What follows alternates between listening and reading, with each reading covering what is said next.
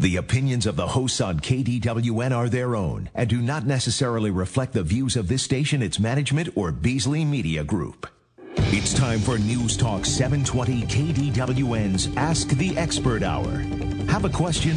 Call now, 702-257-KDWN. That's 702-257-5396.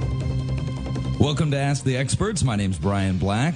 We're here with Brian A. Lowe of Brian A. Lowe and Associates. Good morning, Brian. Good morning, Brian. I'm going to apologize to you in advance. You might hear my voice cracking a little bit. I've been losing my voice all weekend, and I'm gonna make it through with some throat lozenges and some water. It didn't help that I went to a 3-day music festival for 9 hours a day. I didn't realize that shouting to your friends at a concert for 3 days might make your voice worse.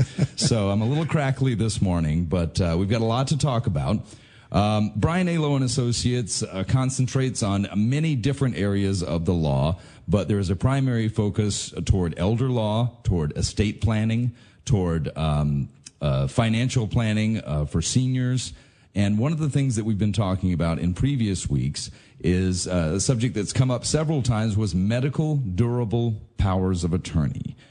We talked about living wills last week, and the term durable power of attorney kept coming up during the course of the conversation, and we felt like it might be a good idea for us to explore that a little bit more, because it's something that apparently you're going to need in virtually every situation when you're doing your planning. Is that correct? It is. Matter of fact, we believe in our firm that one of the most important documents that a person can execute is good, durable powers of attorney, because you never know when incapacity will come. Once incapacity comes, you don't have the ability to execute a durable power of attorney.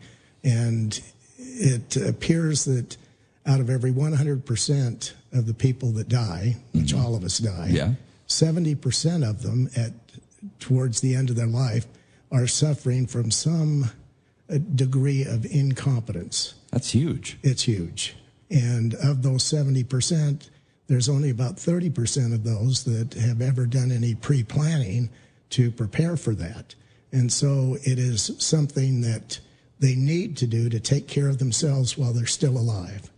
So I've heard the term power of attorney on TV my whole life, and I have a general idea that means that someone has the right to act on my behalf. But the term durable power of attorney, is there a distinction, or what does that mean? Well, let's talk about powers of attorney. One, for hundreds of years, people have been able to give a power of attorney to someone else to perform certain functions for them in the event that they are not there to perform those functions themselves. In common law, powers of attorney were revoked when a person became incapacitated or incompetent, or when they died. Okay. And now we have what's known as durable powers of attorney, which they survive incapacity, they survive incompetence, they survive time. They are there to do those things that the grantor of the power has given them when they need to have that power. Now, something that strikes me as odd is, it seems like that's when you would want a power of attorney the most, is when you've become incapacitated, something that you could have planned, like, well, if I ever get to when we're talking about a medical durable power of attorney, if I'm ever, in a vegetative state, I'm in a coma, then I want somebody to take care of my business. It seems strange that there was ever a time that your power of attorney would expire the minute you need it, or am I off base there? Well, in some states, California, for one, put a time limit on a lot of durable powers of attorney. And so just about the time that an individual needed someone to act for and in their behalf, it became invalid because it expired by time. But yes, the purpose of having a durable power of attorney is to have that document ready when it is needed. And that is when the greatest need is when they become incompetent. But to have that satisfied, you have to, while you're still competent and have the capacity to do it, create these documents and choose the people who you want to act for and in your behalf when you become incompetent and can't make those decisions yourself. So it's probably a better idea, the best idea, to start planning this early, during when you're still in the prime of your health and the prime of your financial security and in your working life. Just like we've talked about in the many weeks that we've talked about this so far. It's best to plan early, and that way you can make a reasonable judgment as to who you want to put in charge when that time comes. Yes, and you never know when the time may come. It may be today while you're going to work, someone hits you. Right. And now all of a sudden you're suffering trauma, a lot of trauma, brain injury, and now you're going to be incompetent possibly the rest of your life. Right. And so we generally feel that someone, once they reach the age of 18, should in fact consider having a durable power of attorney. That does not mean that they are giving away any rights, because as the grantor of the power of attorney, they have all of the power. Right. All they're doing is they are giving certain powers to individuals to assist them in the event they become incompetent. Under certain circumstances. Correct. And the attorney, in fact, really does not overpower the principle of the durable power of attorney. If you have a question about durable powers of attorney, give us a call, 702-257-5396 on the Centennial Toyota Talk and Text line. We're speaking to Brian A. Lowe of Brian A. Lowe & Associates. And in just a few minutes, we're going to go a little bit in deeper as to how to grant somebody this power of attorney and what makes it a great idea for you. We'll be back on Ask the Experts in just a moment on 720 AM KDWN. Now back to Ask the Experts on News Talk 720 KDWN. If you have a question for Brian A. Lowe of Brian A. Lowe & Associates, give us a call, 702-257-5396 on the Centennial Toyota Talk and Text line. My name's Brian Black, and we're talking about powers of attorney, specifically durable powers of attorney. If you haven't, or just joining us, that is the contrast between a power of attorney that expires at a certain point and a power of attorney that is quite literally durable, that survives an incapacitating event. Now, I had a question for you, Brian. When we're talking about incompetence and we're talking about an event that that could keep you from executing your business, are we talking about complete incompetence? Are we always talking about a medical trauma, or are there other circumstances when you might want the power to move on to another person? Well, yes. Recently, they took a study to see what the 10 top reasons for incompetence or death are. And it looked from this study that trauma, accidental trauma, right, strokes, Alzheimer's are in the, I think they're in the 5th, 6th, and 7th place of causing incompetence. And so you look at the first two, accidents.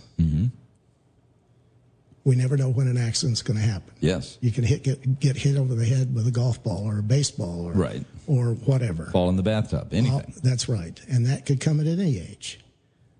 The next would be stroke. And more people are suffering from strokes, even at an earlier age, starting in their late 30s, going into the 40s, 50s, 60s. A lot of them now are having strokes.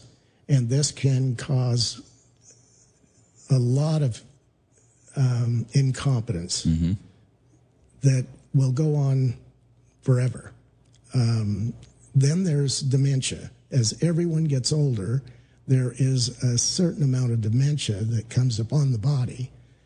Some of it is worse than others, but Alzheimer's is one of the ones that everyone hopes that they never get. Right. Because that's probably one of the worst. So with Alzheimer's, it basically takes away the competence of the individual, and they do not understand, they don't recognize people even, or even their spouses or right, their children, etc. So this is a real problem that people have to deal with at all times in their lives. So is there ever a time when you would want to grant a power of attorney when you're not a victim of those types of circumstances? A lot of people will do specific powers of attorney. For instance, you have a checking account. You want your child to be on that checking account, but you don't want to ruin your estate plan by saying that the checking account is all going to go to this one child when you die. And so they will put a specific power of attorney giving that individual the right to to sign checks, to pay the bills, do whatever. We see people that want to sell real estate, and they're not going to be in town when the real estate's going to close. And so they give someone a specific power. With a general durable power, it's so broad, and it's got to be broad, because if you don't make it broad enough, it means that right at the point when you really need someone to make that decision and you have not given them the power, then you have to move into crisis planning. And a crisis planning is where you don't have the power, or you didn't give anyone any powers, and you have to go to the courts and have a guardianship established so that someone can be appointed to be the person who will watch over your financial affairs. And I guess it's kind of like booking a hotel room or a flight at the last minute at that point. It's more of a pain and it's more expensive, and you should have planned a little bit further in advance, correct? True. And with the guardianship, you are not in control. Right. With the durable power of attorney, you remain in control. You're not giving away anything. You are just giving someone the right to act for and in your behalf, but you still have the power. When you go to a guardianship, that power is taken away from you, and the courts give that power to someone else. You no longer have the ability to make those decisions. And so everyone should try to avoid having to go through a guardianship situation where the power is taken away, they're declared to be incompetent, and now people will only deal with their guardian. And I would imagine the judicial system, if it were thought of as a single entity, they don't want to take everything, you know what I'm saying? They would much rather you plan and you have a document in place that allows for everything that you need so that they can just execute it instead of going through a lengthy judicial process, correct? That's true. Otherwise, with the number of people that become incompetent, and it's increasing all the time, the courts would not be able to keep up with the need. So we've got a couple of more minutes here. So we've talked about medical durable powers of attorney. Let's talk about financial. So we're talking about estate planning, and you're going to grant somebody to be your attorney in fact. And that might be confusing to some people because you go to an attorney, you go to Brian A. Lowe and Associates to set this up, but you're actually setting up somebody as your attorney in fact. Could be your spouse. Is this correct? That's correct. Or a child, whoever. Or a trusted person. So what is the advantage of setting that up formally as opposed to, like my parents, my sister takes care of all of their bills. She writes all the checks. She does everything for them. What's the advantage of making her the attorney in fact? The advantage is that you're choosing her. You've decided that she's the one that has helped out in the past, has an interest in your mother, let's say, and is willing to do it and is familiar with what needs to be done. Right. And I'm not going to come in and or whoever, some other party is not going to come in and go, no, you're doing this wrong. There's a document proving that you're the person who is in charge of this, and That's that correct. It was made under the circumstances of competency. And I guess it's a great way to avoid the conflict that you often see when it comes to wills and estates and things like that, correct? That's correct. So and now with a guardianship too, anyone can petition the court to become the guardian of an individual. The court tries their best to make sure that that person needs to have a guardian. But who is going to be appointed? You get into sibling rivalries. Right.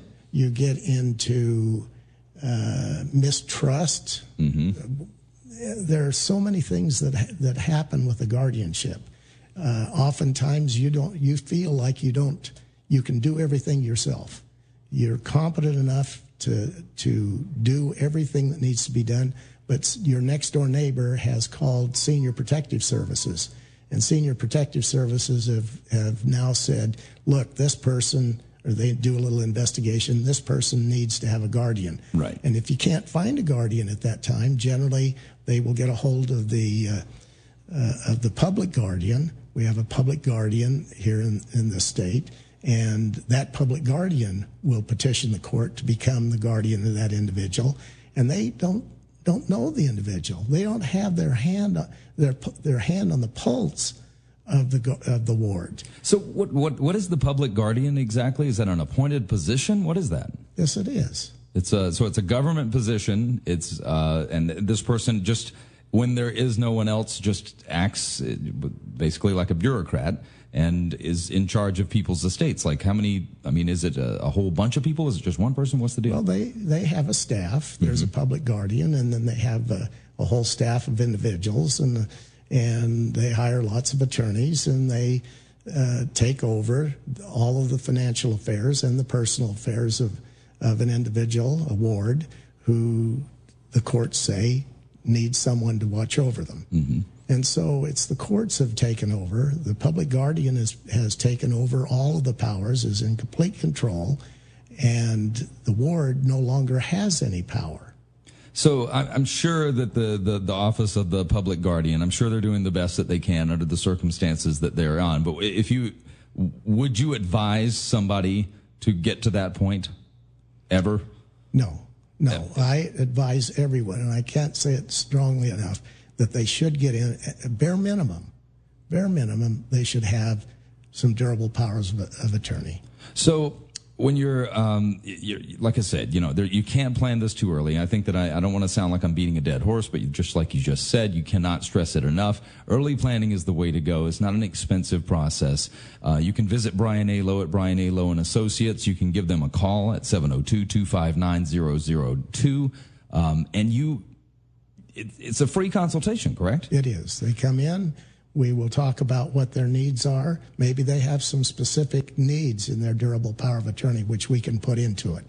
It's not just a form, but we try to expand that as much as we can. So when they walk into your office, we're going to get back into some more details about powers of attorney in just a moment, but just to clue people in this last minute, when they're going to do a durable power of attorney, would this also include like a will or a trust? You should have a will along with it. You should have a trust if at all possible. But that durable power of attorney is something that really takes care of them while they're still alive. All right. If you have a question for Brian A. Lowe of Brian A. Lowe and Associates, give us a call at 702-257-5396 on the Centennial Toyota Talk and Text line. I'm Brian Black, and we'll be back in just a moment with Ask the Experts.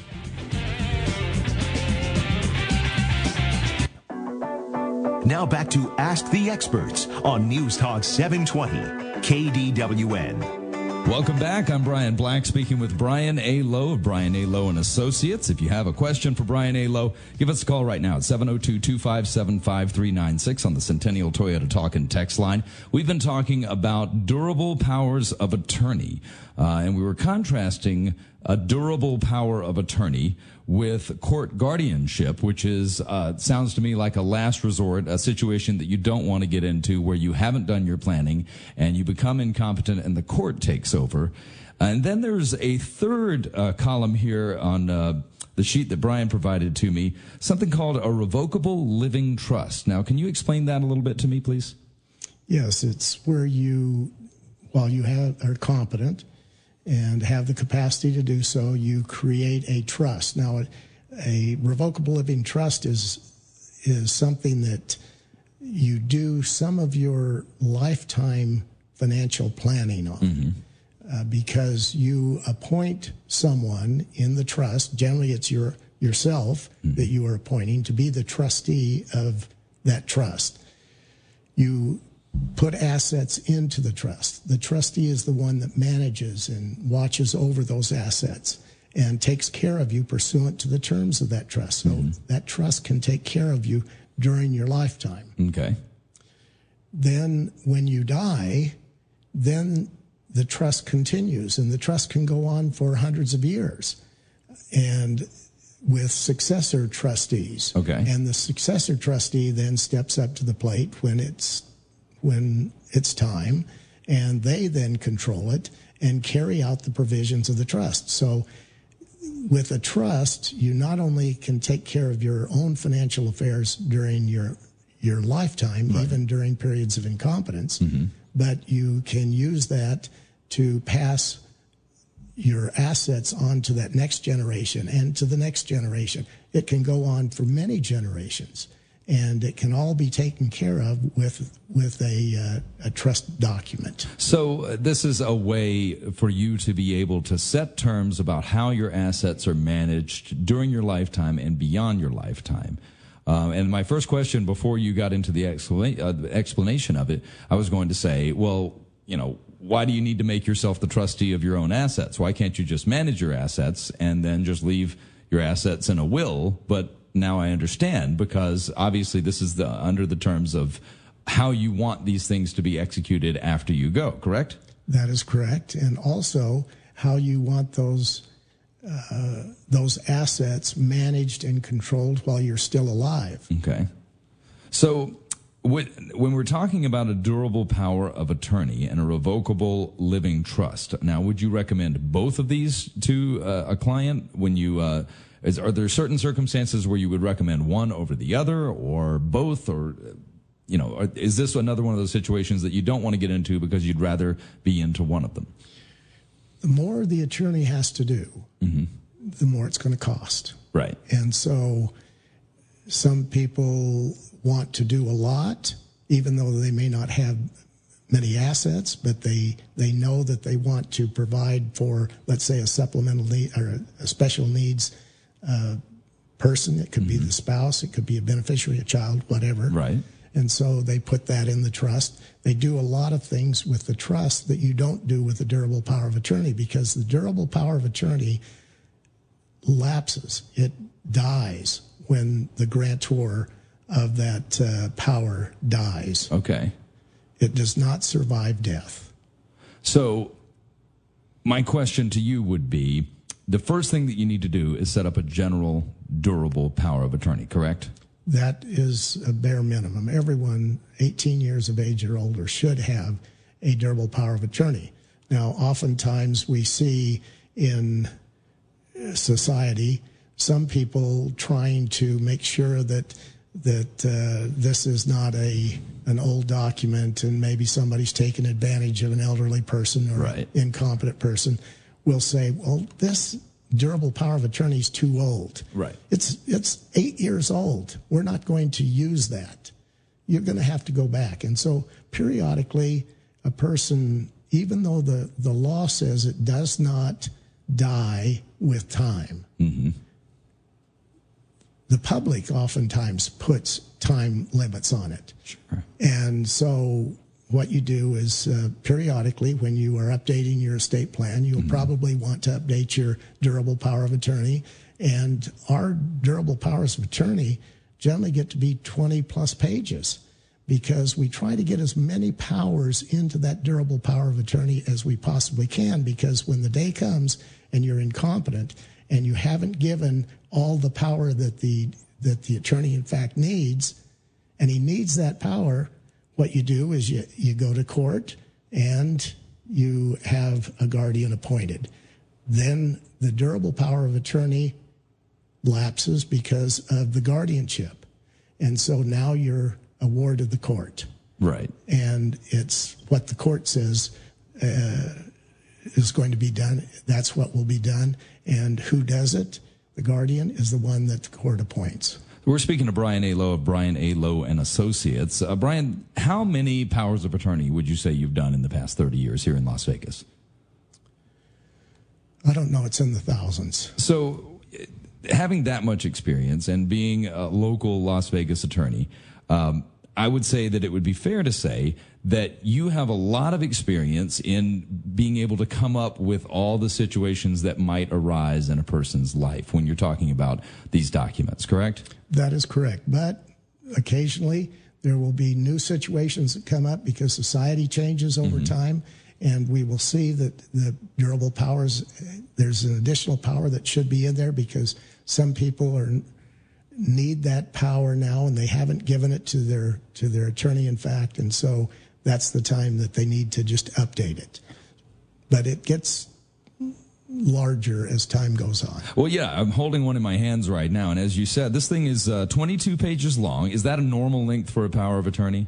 Yeah, 20 to 25 pages. And the reason that, the reason that you need to go see Brian A. Lowe and Associates is because that you need somebody who knows what they're doing to set this up. And like I said, there's provisions on provisions here, the power to loan and borrow, the power to prosecute and defend legal actions. And you never know what situation you're going to find yourself in at any point in your life. And it's not necessarily a matter, if I'm not mistaken here, of being completely, you're not in a coma, you're not completely out of the picture, but you might not be able to successfully execute what you would do because of the circumstances in your life, correct? That's correct. So if you did, say, for instance, you were in a car accident tomorrow, you're driving home from work, it's not necessarily that you are going to be completely gone. You might just be in such a situation that you're just not able to do this.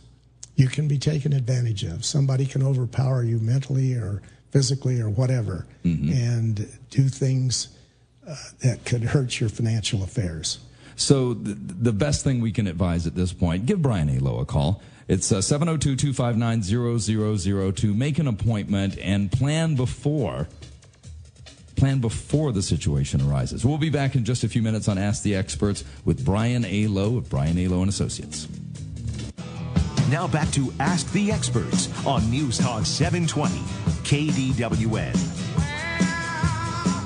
Welcome back. We're talking to Brian A. Lowe of Brian A. Lowe and Associates. We're talking about powers of attorney. And I just want to make a distinction for our listeners right now. When we're talking about a power of attorney, yes, that could actually put your actual attorney in charge of your affairs. But when we're talking about powers of attorney, durable powers of attorney, you're actually assigning whoever you want to be in charge of your estate, of your assets, of your decisions. Is that correct? That is correct. And so I think maybe not a lot of people, I think there is maybe some confusion there where, some people who haven't had a lot to do with legal documents in their life, who haven't had a lot to do with the court system in their life, they hear the word attorney and it's a little bit scary to them. And I just wanted to make that distinction before we move further into the powers of attorney in the last section. It's interesting that you say that, but it is confusing to people because they'll come in and they'll say, well, as I look over your durable power of attorney, your attorney, and I say, who do you want to be your attorney in fact? And they say, well, does your firm do it? Right. Are there professional attorneys that do this? No, it's who they pick. So I imagine if you had a family friend who was an attorney and you thought they were a competent individual or they were your brother or something, they could be your attorney in fact. But that's not what we're talking about here. We're talking about putting somebody in charge of your affairs whom you trust and you think will do a great job of managing your affairs in the case that you cannot do it. That's correct. And I notice on the very first page of this power of attorney that I'm looking at right now, a general durable power of attorney, there's there's successor attorneys, in fact. There's actually a list of people. How do you set that up? Well, the problem that you have when you're choosing someone is that they may become incompetent before you do. Right. If it's a spouse, for instance. For a spouse or a friend, anyone. They may die before you do, or the need arises. And so, and at that time, if you don't have a successor named and you don't have the competence now to make that decision, right. Now we're pushed over into a crisis situation and have to go to the courts and get a guardianship appointed, and you declared incompetent and give those powers to someone else. So, for instance, you could say, for instance, you start doing a general durable power of attorney, you name your spouse. Then after that, you say, well, if my spouse is not able to serve, then my daughter or my son, and then go on down the list until you run out of people that you would like to handle your affairs. That is correct. So We've been talking about general durable powers of attorney, and we, just in the last segment, we were talking about a revocable living trust to handle financial affairs. When we're talking about a general and financial power of attorney, last week we talked about medical durable powers of attorney. Yes. Now, the word general, that leads me to believe that includes the medical. Is that not right? No, it doesn't. When you go to court for a guardianship, it has traditionally been broken down into a guardianship of the person, and then there's either a guardian of the estate or the conservator of the estate, depending on which state you're in. They call them different things. Right. But those have been broken down into two areas, the person and the estate. And generally with a durable power of attorney, what we will have is the same thing. There will be a general durable power of attorney, which will take care of all the financial and the medical durable power of attorney, which will take care of the person. Would you advise it be the same person that's in charge of well, actually, I guess now that I'm thinking about it, the medical durable power of attorney is more of a document that states your wishes, whereas the power of attorney with general is putting someone in charge of making decisions with your finances. Is that correct? Well, the medical durable power of attorney is there to make all your medical decisions, whether you're going to continue to be hooked up to life supports or whatever. We discussed this last week. Right. And so it's good that we're moving into the financial durable power, because now we're talking about everything else. Right. It can be financial. It could be